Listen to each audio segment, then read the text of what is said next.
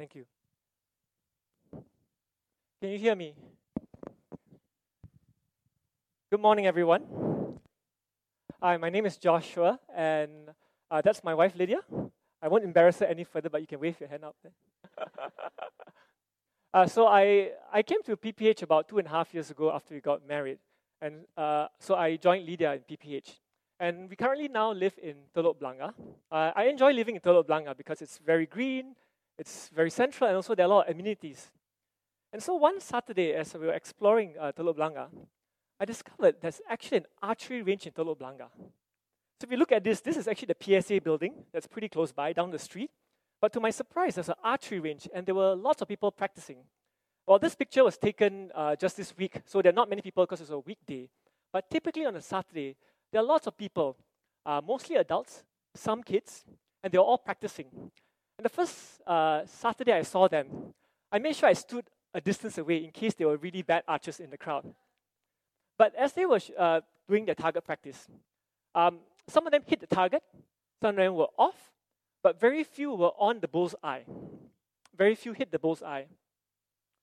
And as I reflected on archery, I realized that in my own life, as I sought to look at God's will, sometimes I thought of God's will as if I was doing archery practice. I wanted to hit the bull's eye. Like God's will was like a dot that I had to hit. And I had this concern, this fear, that if I miss this dot, this bull's eye, perhaps I would have missed God's best for me. Maybe I would have had his second best or third best. So this lingering fear was there about hitting God's best, that bull's eye. And I think the most obvious time when I was seeking out God's will in my life was when I was thinking of a career switch. Thank you, Pastor Chiming, for that little blurb earlier. And thank you for the chance to speak today. So I currently work for a non-profit organization. And I negotiate vaccine prices on behalf of low-income countries, on behalf of 73 countries. So we pool their demand together, and I negotiate on their behalf to get a better price for them. And also I look at the management, the financing, and the logistics systems to deliver and utilize those vaccines in those countries. But I've been doing this for 10 years now. And in the past, I used to be an investment manager. I was investing in airlines, aircraft, and jet fuel. So quite a big change. And so people ask me, Josh, how did you make that big change? And so stay tuned. I'll share that as we go along today's sermon. And I'll share with you how I made that change from investments in airlines and aircraft to now in international health. So today, my sermon is very simple. I'll share 3 parts. The first part, I'll share with you the 3 different definitions of the will of God. Because it means different things in different contexts, the will of God. After that, I'll share with you 2 principles that are very important as we seek after His will. And lastly, I'll share some very practical steps that I've taken as I sought after His will. Okay? So, today I will be reading from Romans chapter 12, verses 1 to 2. And the setting is this. Paul was writing to the church in Rome. Hence, the letter is to the Romans. And Rome, at this point in time, was the most powerful city in the world. Rich, influential, full of persuasion and every temptation you can think of. And at this point in time, what's interesting is that Paul had never been to Rome at this point. He's never been there. He's heard about the church. He's heard about the growing church. And so, he didn't have a chance to talk to them in person. And so he sent this letter ahead of him. And he wanted to do this partly because he wanted to make sure that the church understood what it meant to follow Jesus Christ. And if you don't see someone in person, you have to do a lot of explanation. And hence, this letter of Romans, if you read it from chapters 1 to 11, provides perhaps the most comprehensive description of what we believe as a Christian. It starts off with the problem of sin, and then it goes on to God's wonderful plan to save us. First for the Jews, and then for the Gentiles. So that's chapters 1 to 11. So imagine this. He's sending it to a church that he has never seen before, Hence, he has to give a very complete explanation. So now it comes to chapter 12. So can we all read together? You have it on the screen. Let's read together. Verse 1. I appeal to you, therefore, brothers, by the mercies of God, to present your bodies as a living sacrifice, holy and acceptable to God, which is your spiritual worship. Do not be conformed to this world, but be transformed by the renewal of your mind, that by testing you may discern what is the will of God, what is good, acceptable, and perfect. This verse comes after 11 chapters of describing what we should believe in. Hence, the word therefore here is very important. So, after you read chapters 1 to 11 of what has God done for us, therefore, this is your response. So, in chapters 1 to 11, he talks about God's great mercy for us, of how the problem of sin was conquered by his son's death on the cross. So, this therefore here is very important.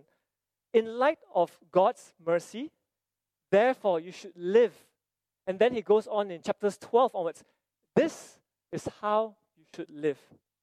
Make sense? So chapters 1 to 11, if you believe in this, therefore this is your response. You should live this way. So I think that's very important to set as a context, because we talk about discerning God's will. But the reason why you and I should care about God's will is this. It's because it is our response to his love for us on the cross. That's why we do this. So you have the context now.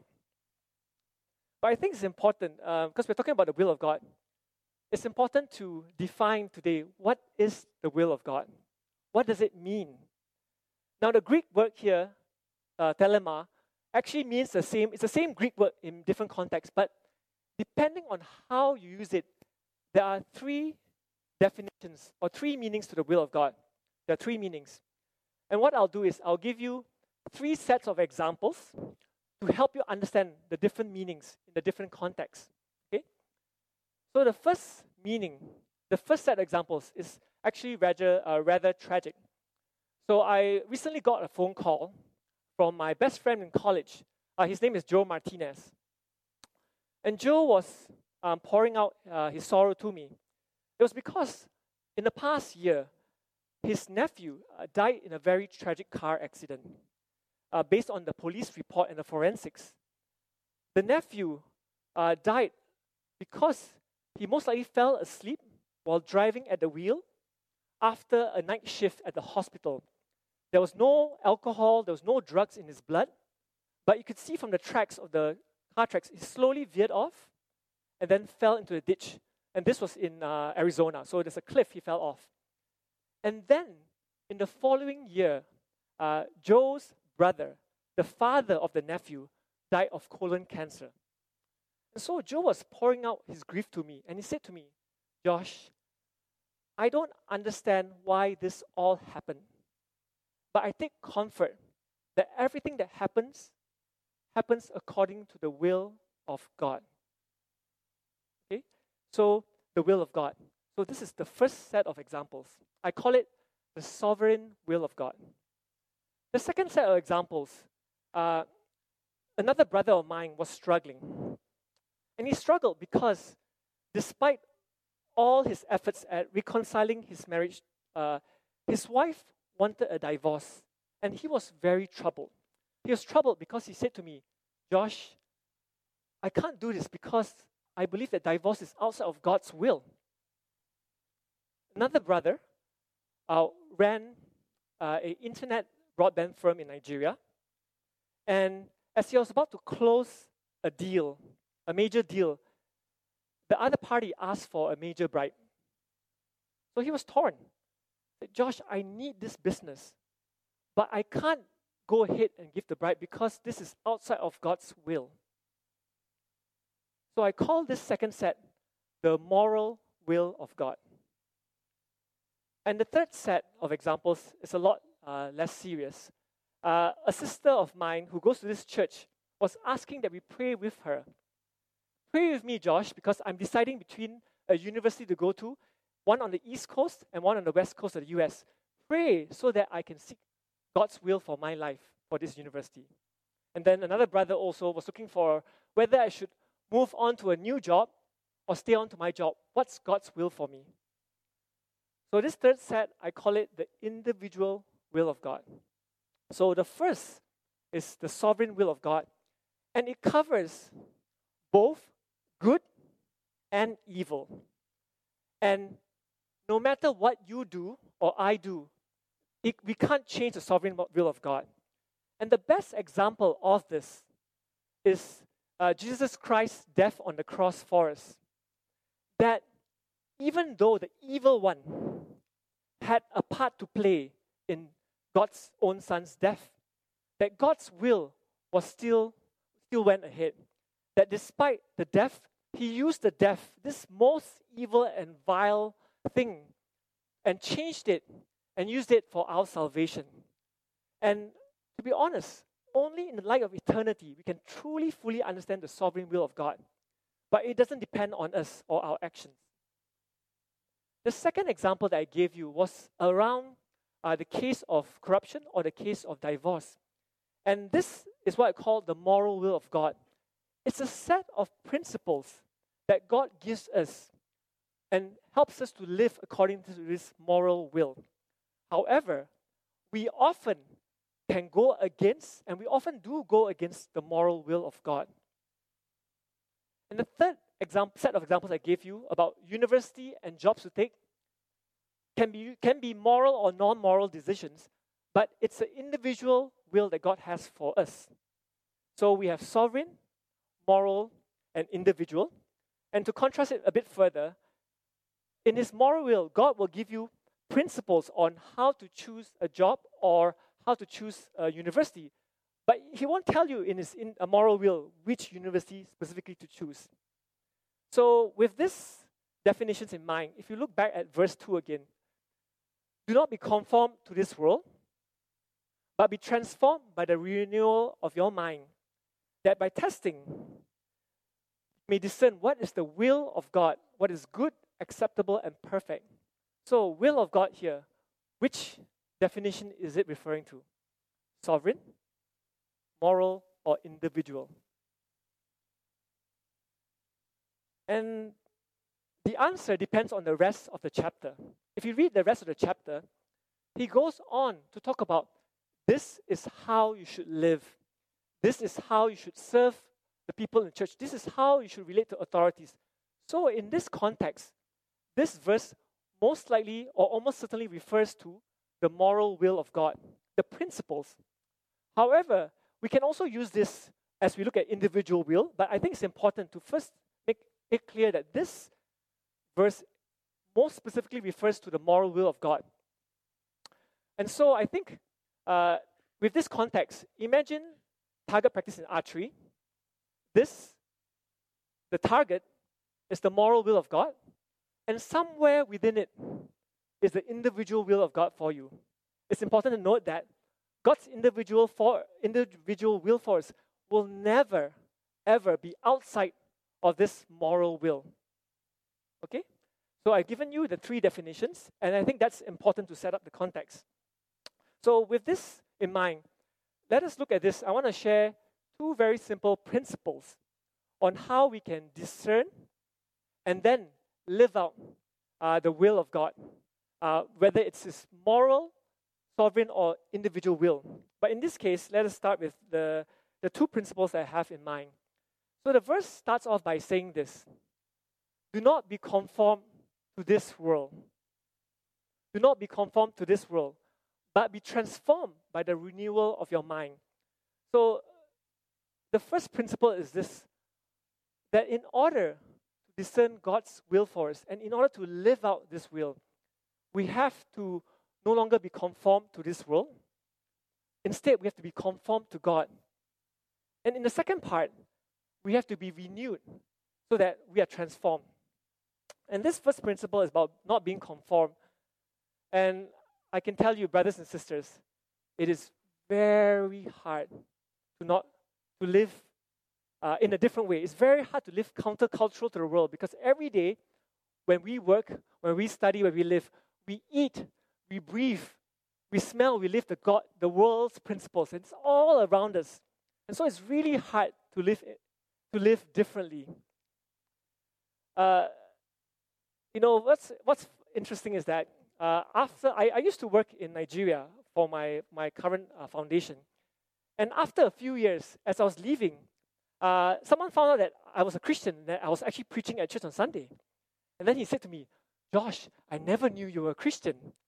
And then it struck me that a lot of times people don't actually know that we're Christian because we're not any different. I mean, we may be different in some ways. I mean, hopefully you're not weird. That's why we look different. But we're not very different. And so we live in conformity. We're just like everyone else. But the Bible says, do not be conformed to this world. And I can tell you that it is extremely difficult. And so what's the answer? How do we break free from this conformity? And the only answer is in Jesus Christ. That without the grace of God, without God's grace in us, we will have no way of escaping this trap that we're in. Because left to our own strength, left to our own abilities, we can never try as hard as we may break free from this. But thanks be to God, there is an answer. And the answer has come in the form of Jesus Christ, that He's given us the freedom to break free. And the second principle that I have today is this. In order to break free from this conformity, is that God has given us His Word. And has given us His Word. And this Word requires that God's Word will reflect into our lives. And God's Word needs to shine into all the darkest, deepest parts of our lives. Slowly but surely, to expose the darkness that's in us. And what is in the light will change, eventually change.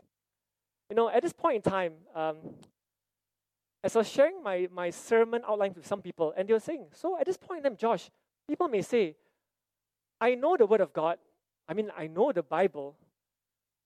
But the truth is, being transformed and being renewed is not just about more education. It's not about reading more. It's not about more knowledge. It requires a true transformation that requires the Holy Spirit, the Word of God, to speak into our lives.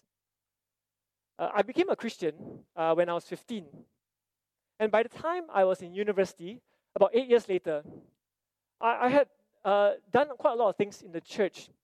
I come from a non-Christian background. By the time I was out of university, I had led my multiple Bible studies. I've gone to many church camps. In fact, I had also led and been on a number of mission trips abroad. So I thought I knew the Word of God quite well. I started patting myself on the shoulder. You sort of think, I'm getting there. I think I know the Word of God. And there were a lot of scriptures that I memorized and I knew about it. And one of them that I knew was God's greatest commandment. So it's not a trick question, but what is God's greatest commandment? Anyone? It's not a trick question. The answer is? I think I heard. Love your, yes? Yes, love your God. And then the second greatest commandment is? Yeah, love your neighbor as yourself. So these two, I also knew. If you ask me, I knew it. But God began to work in my heart to show me that I don't actually live according to this. And the Word of God has not actually renewed or transformed my life. And the truth is, instead of loving your neighbor as yourself, this is how I live. And this is what the world practices. The world says this: love your neighbor, but hate your enemy. Love your neighbor, but hate your enemy. And yes, I don't tell people that I hate my enemy, but inside, it was not changed because I lived in that way. And the most obvious example of this happening was I had many rivals in my life at that point in time. I had many rivals, and I don't say it out, but inside I harbored a lot of resentment, a lot of rivalry, a lot of bitterness. And my greatest rival at that point in time was Albert. Sorry, Albert. Albert was, both Albert and I were ASEAN scholars. We came from the same town in Malaysia to study in Singapore. We studied in the same secondary school. We went to the same hostel. We were in the same class, and we were in similar CCAs. And on paper, we should be good friends. But no, we were rivals. We competed to have the best grades in class. He was the president of the Interact Club. I was a lowly secretary of the Interact Club. He was on the winning debate team. I was on the semi-winning badminton team. And we competed to be popular in hostel. And so when he went to a junior college in the east, I went to the junior college in the west, because thank God, good riddance to bad rubbish. We lost touch, but there was obviously a huge rivalry going on between us. Well, maybe on my side, maybe not on his side. So one day, after coming back we both went to the US for university. So we both came back. Well, I came back first. I didn't know what happened to him. So I came back, and I was invited for coffee. So we were in this cafe in Orchard Road at the Heron. It's the old Heron, because now that cafe is gone. For some of you, you're not ahead because you know what I'm talking about. But this was in 2002. It's gone now. So I went to the cafe. I was invited by Zimin, a friend of mine. I walked in. I saw Zimin there out at the corner of the cafe. And then guess what? I saw Albert. I turned around and walked out. He didn't see me yet, but I quickly walked out. I was like, phew, I dodged that bullet there. But as I walked out, all those years of resentment, of bitterness, of rivalry, of insecurity came up. And I said, what am I doing, God? What am I doing? I have to go back. I have to go back. So very reluctantly, I went back into the cafe. I said hi, and Albert gave a very big smile. Hi, Josh. I gave my biggest fake smile. I sat through coffee painfully. And then he shared something with me. Josh, I have really good news for you. I've come to know God. No, you can't be a Christian in my mind. You're too evil. And to make matters worse, at the end of coffee, he asked me this question, Josh, would you be willing to be my accountability partner and pray with me weekly? I did what I should have done. I said no. And there was awkward silence. Because Zeman was there, I was there, and I said no to Albert. But, brothers and sisters, for the last 3 months before coming back to Singapore, I was praying. I was praying almost daily, asking God, give me an accountability partner when I go back to Singapore. Give me an accountability partner. I should have told God, not Albert. But so I knew I had to say yes. So I said yes. But I said to Albert, but if it doesn't work out, let's not force it, okay, Albert? And instead of meeting every week, let's meet once every 2 to 3 weeks. I wanted to guard myself. So we began to meet. And initially, I was completely closed up because I was convinced that Albert was trying to get me. I was convinced that he was trying to get dirt out of me that he could use against me down the road. That was a level of my own insecurity and my own heart. But weekly, as we met, as we read the scriptures together, and as we prayed together, God began to speak in my heart. Josh, love your neighbor. Love your enemies too. And he began to change my heart, and he exposed to me the deepest, darkest parts of my heart that were coming out. Every week as I came out, I met with Albert. It all came out, and a lot began to change. And then he also helped me to realize that I've been doing this with a lot of people. You may be nice to them in person, but deep down, I held insecurities, rivalries, bitterness, anger against people that I considered as my enemies. And God began to change my heart. And so it ended off with a happy story because eventually I became Albert's best man at his wedding. We are good friends now. We're still very good friends. But this really taught me that the truth is, unless the Word of God pierces into our deepest, darkest parts of our life, we will live in conformity to the world. And so I say to you this day, brothers and sisters, it's easy to know the Word of God by reading it, but let God's Word truly transform, truly renew your mind. And what's important to realize is that the last part of this verse states that you may discern what is the will of God, what is good, acceptable, and perfect. And I want to propose to you this day, unless God does a transformation, unless we are conformed to Him, we will not accept God's will as good, acceptable, or perfect. We will rebel against it in our heart. We will push it aside. We will live in a way that does not conform to His will. So I wanted to give you these principles because rather than just focus on what is God's will, it's really important that we must recognize that God has to first change our hearts and transform us.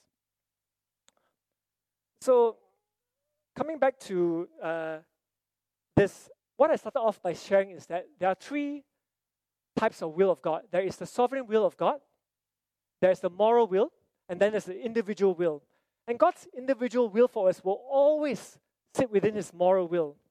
And His moral will is largely described in the Bible. What's also important is that we don't only focus on just knowing His will, but we have to live it out by having it transform us and having us become conformed to His Word. So I know we're at PPH, so we like to be practical. So I'll give you three practical steps on seeking out His will. And so the first step is very obvious. We talked about it already. The first step is to read His Word.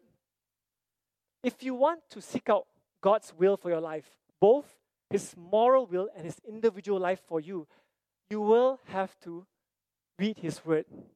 Because in His Word, within that confines or that target, lies how we should decide. Because I can tell you, anything that falls outside of this moral will is certainly not part of His individual will for you. So you have to seek His Word, but not just read it as if it's a simple text, but let it sink into your heart. Let it challenge you. When you read the Word of God, when it challenges you, when it speaks to you, respond to it and let it transform you. Oh, the rain is here. There are also, but you may ask Josh, but Josh, there are a lot of things that I'm deciding upon. They're not found in His will. So I give some examples. What job should I take? What master's program should I go for? What school should I go to? Who should I date? And a lot of these questions are actually not necessarily moral questions. They're not moral decisions. And so there's freedom to choose within that moral will. There's freedom to choose. So you may ask, Josh, how do I decide on His individual will for me? Well, in that case, we need to have wisdom. And the way of wisdom is partially found in the scriptures in the Bible. Bible teaches us scripture, but beyond that, I would encourage you to pray and fast and ask God to speak to us. In James chapter 1, verse 5, it says this: if any of you lacks wisdom, you should ask God, who gives generously to all of us without finding fault, and it shall be given to you. So if you are making a decision, do pray and ask and seek God, because He will give you wisdom to choose. And don't worry, He's not going to judge you and say, you didn't do this, and you were wrong back then, so I'm not going to give you wisdom. The Bible says, if you lack wisdom, He will give to you generously without finding fault. So that's God's promise for you today. That first, read His Word, but then also pray and ask God for wisdom as you decide. And lastly, is to seek godly counsel. Proverbs 19, verse 20 says, "Listen to advice and accept instruction, that you may gain wisdom in the future." I'm going to plug in for the mentoring program here. It's a plug. Pastor Chiming didn't pay me to do this, but the mentoring program is actually a very good opportunity for us to partner and to journey along with someone else who's been a believer, and through that process, to walk together, to ask, to pray together with your mentor. But beyond just mentors, the scripture also encourages us to seek out godly counsel from our parents, from our cell leaders, from our pastors.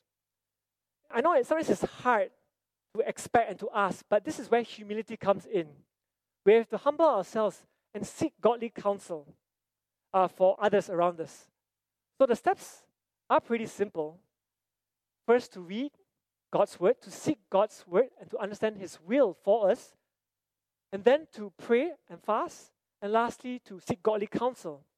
But the application is quite difficult.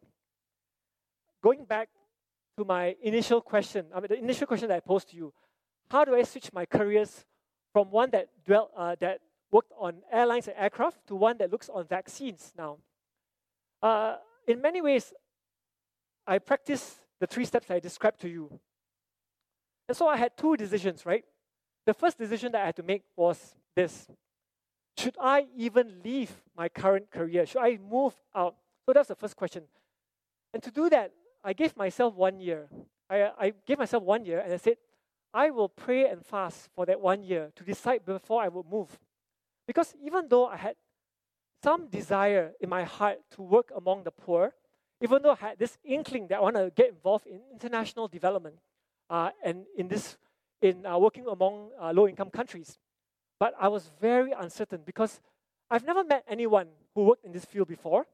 Plus, it seemed like a very uncertain industry. I don't know anyone. I've never met anyone who's been in it before. So it seemed very risky. But in my heart, I said, let me just seek God. So for that 1 year, pretty much for every lunchtime for that year, I would fast and go to a quiet place near my office, and I would pray and ask God for direction. I did this for pretty much the whole year. And also during that year, I spent time reading His scriptures, asking God for direction. And also, I sought out my pastors, my cell leaders, and my cell group members to pray with me as I decided upon this. And so eventually I said, yes, I will take that leap and I'll explore and move on out of my current job and move on to a new industry. So the second the second choice I had to make was then which master's program to apply for. Because in this case, all the jobs that I saw online, almost every single job required a master's qualification or some experience. I had no master's and no experience, so I had to do one or the other. So I decided to apply for 3 master's programs. Thankfully, I'm very grateful. I got into 3 programs. And the first 2 programs were in the United States, and those 2 programs were 2 years long. And the third program was in the United Kingdom. It was a 9-month program, so much shorter. The first 2 programs, I'm very thankful, I received a scholarship, and it came without a bond. So it's a bond-free scholarship, full scholarship. The third program, the 9-month program, had no scholarship. So my mind was set on the first 2 programs. And they were my top choice anyway. And I was looking through the programs, I was deciding. My pastor came up to me one day, and he surprised me. Josh, I don't know how to ask this, but I need to ask you anyway. Would you consider picking up the 9-month program so that you can come back to Singapore early and serve with me in the ministry? I was surprised. I said to him, I will consider carefully your request. And then I prayed and I sought the Lord. Because it was a hard decision. But as I sought the Lord, and as I prayed and I fasted about this decision, I went back to my pastor and said, okay, I will do that. I will take up the 9-month program. So in the months that went ahead, because this was in May, so in June, a bit of uncertainty in my heart. What did I just do? What did I just say yes to? And one morning, as I was doing my quiet time, I heard this very soft and still voice. He asked me three questions. These three questions. The first question was, what if you made a mistake, Josh? First question. Second question, what if your pastor made a mistake? Third question, what if your pastor is selfish?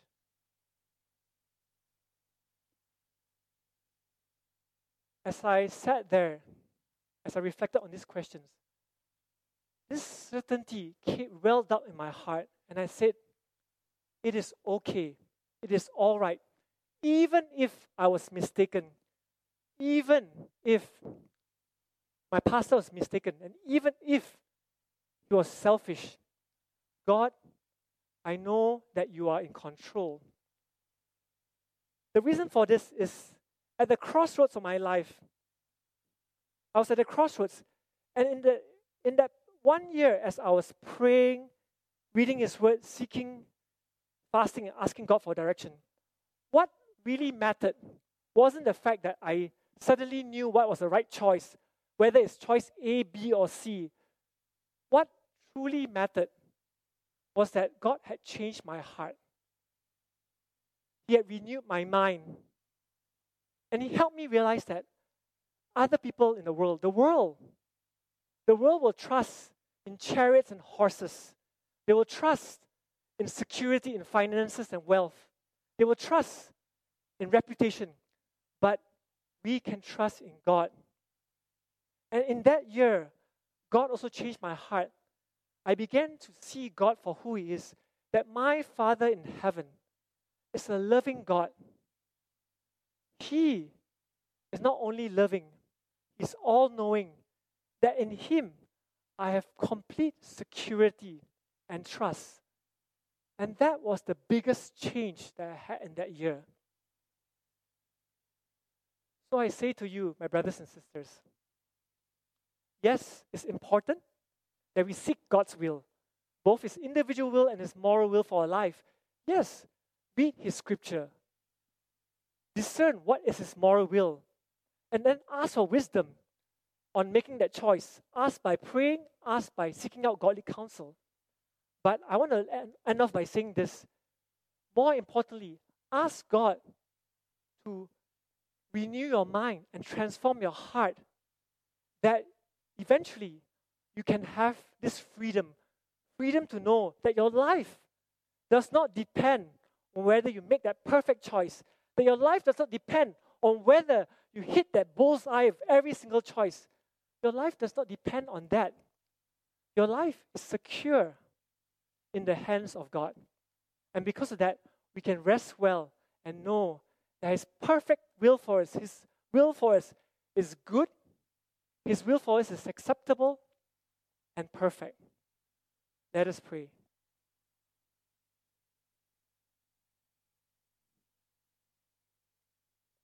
I want to invite the musicians to come up on stage. But even as we reflect, let the words of Christ speak to us.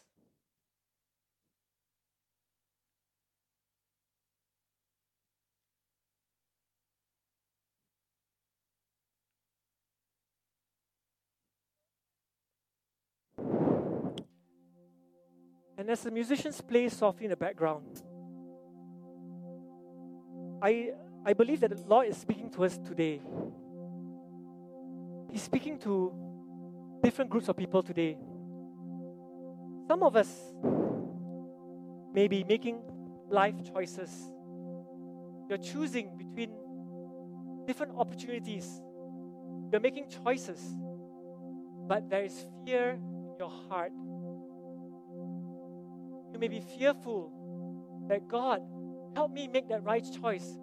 But you are fearful because if you make that wrong choice, fear that you may miss out God's best for you. You may end up being second best or third best, or you may end up falling out of God's will. God wants to reassure you this day that He is bigger than our choices, that He is bigger, that He will hold you in His hand. And you do not need to fear about missing that bull's eye, because God is bigger than your choices, that you can put your trust in Him. And to others, the second group of people, the Lord wants to also reassure you of this. He wants to reassure you of His character. That God is not a God that is waiting to punish you if you make the wrong choice. And God is not a God that's waiting to say, there you go again, making that mistake. But instead, the character of God, God is a loving Father. He knows that we are weak, but because of that, He will be strong on our behalf. He wants to remind you today, my brothers and sisters, that God's character, that He is a loving Father, that no matter what we have done, we cannot lose the love of God for us. And no matter what you will do, you can't gain more of it, because He loves you just as you are. So I want this to sink in our hearts this day. Let the words of God speak to us, renew us, transform us, and so that we no longer conform to the world, that we may desire after God's will for our lives, His perfect, acceptable, and good will for our lives. If that's you today, even as we sing this song, I will encourage you to respond to God in your own way, and respond and ask God, God, change my heart. God, free me from this bondage of fear. God, let me know you more. Let me trust you, God. Let's rise.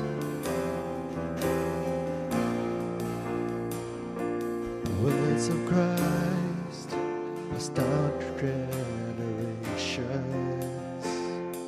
Son of God, teaching us to pray. Good words, Father, have your will, your way in me completely. We wholly trust, faithful in provision.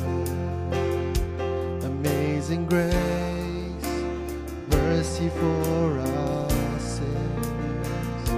May we forgive the way that you've forgiven us, oh Lord, so we can see our Father, hallowed be your name. Forever our God be exalted, your kingdom come, and in us let your will be done, our Father.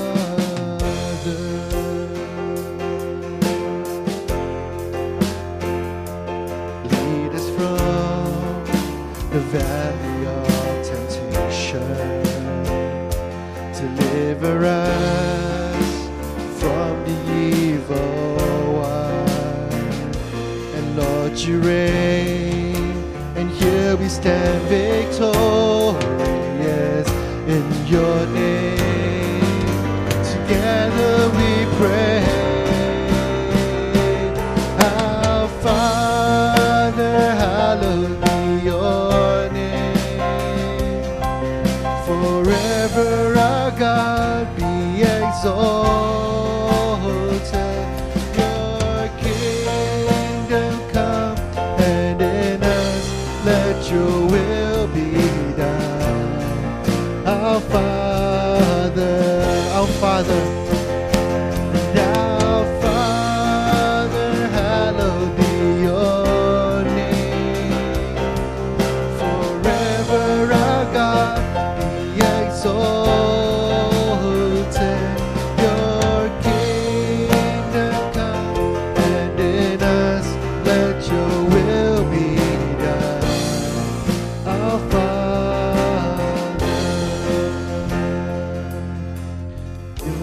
is the kingdom and power and glory. God of authority, ancient of days. Yours is the wisdom and honor forever and always. And always. Yours is the kingdom and power and glory. God of authority, ancient of days. And yours is the wisdom and honor forever and always.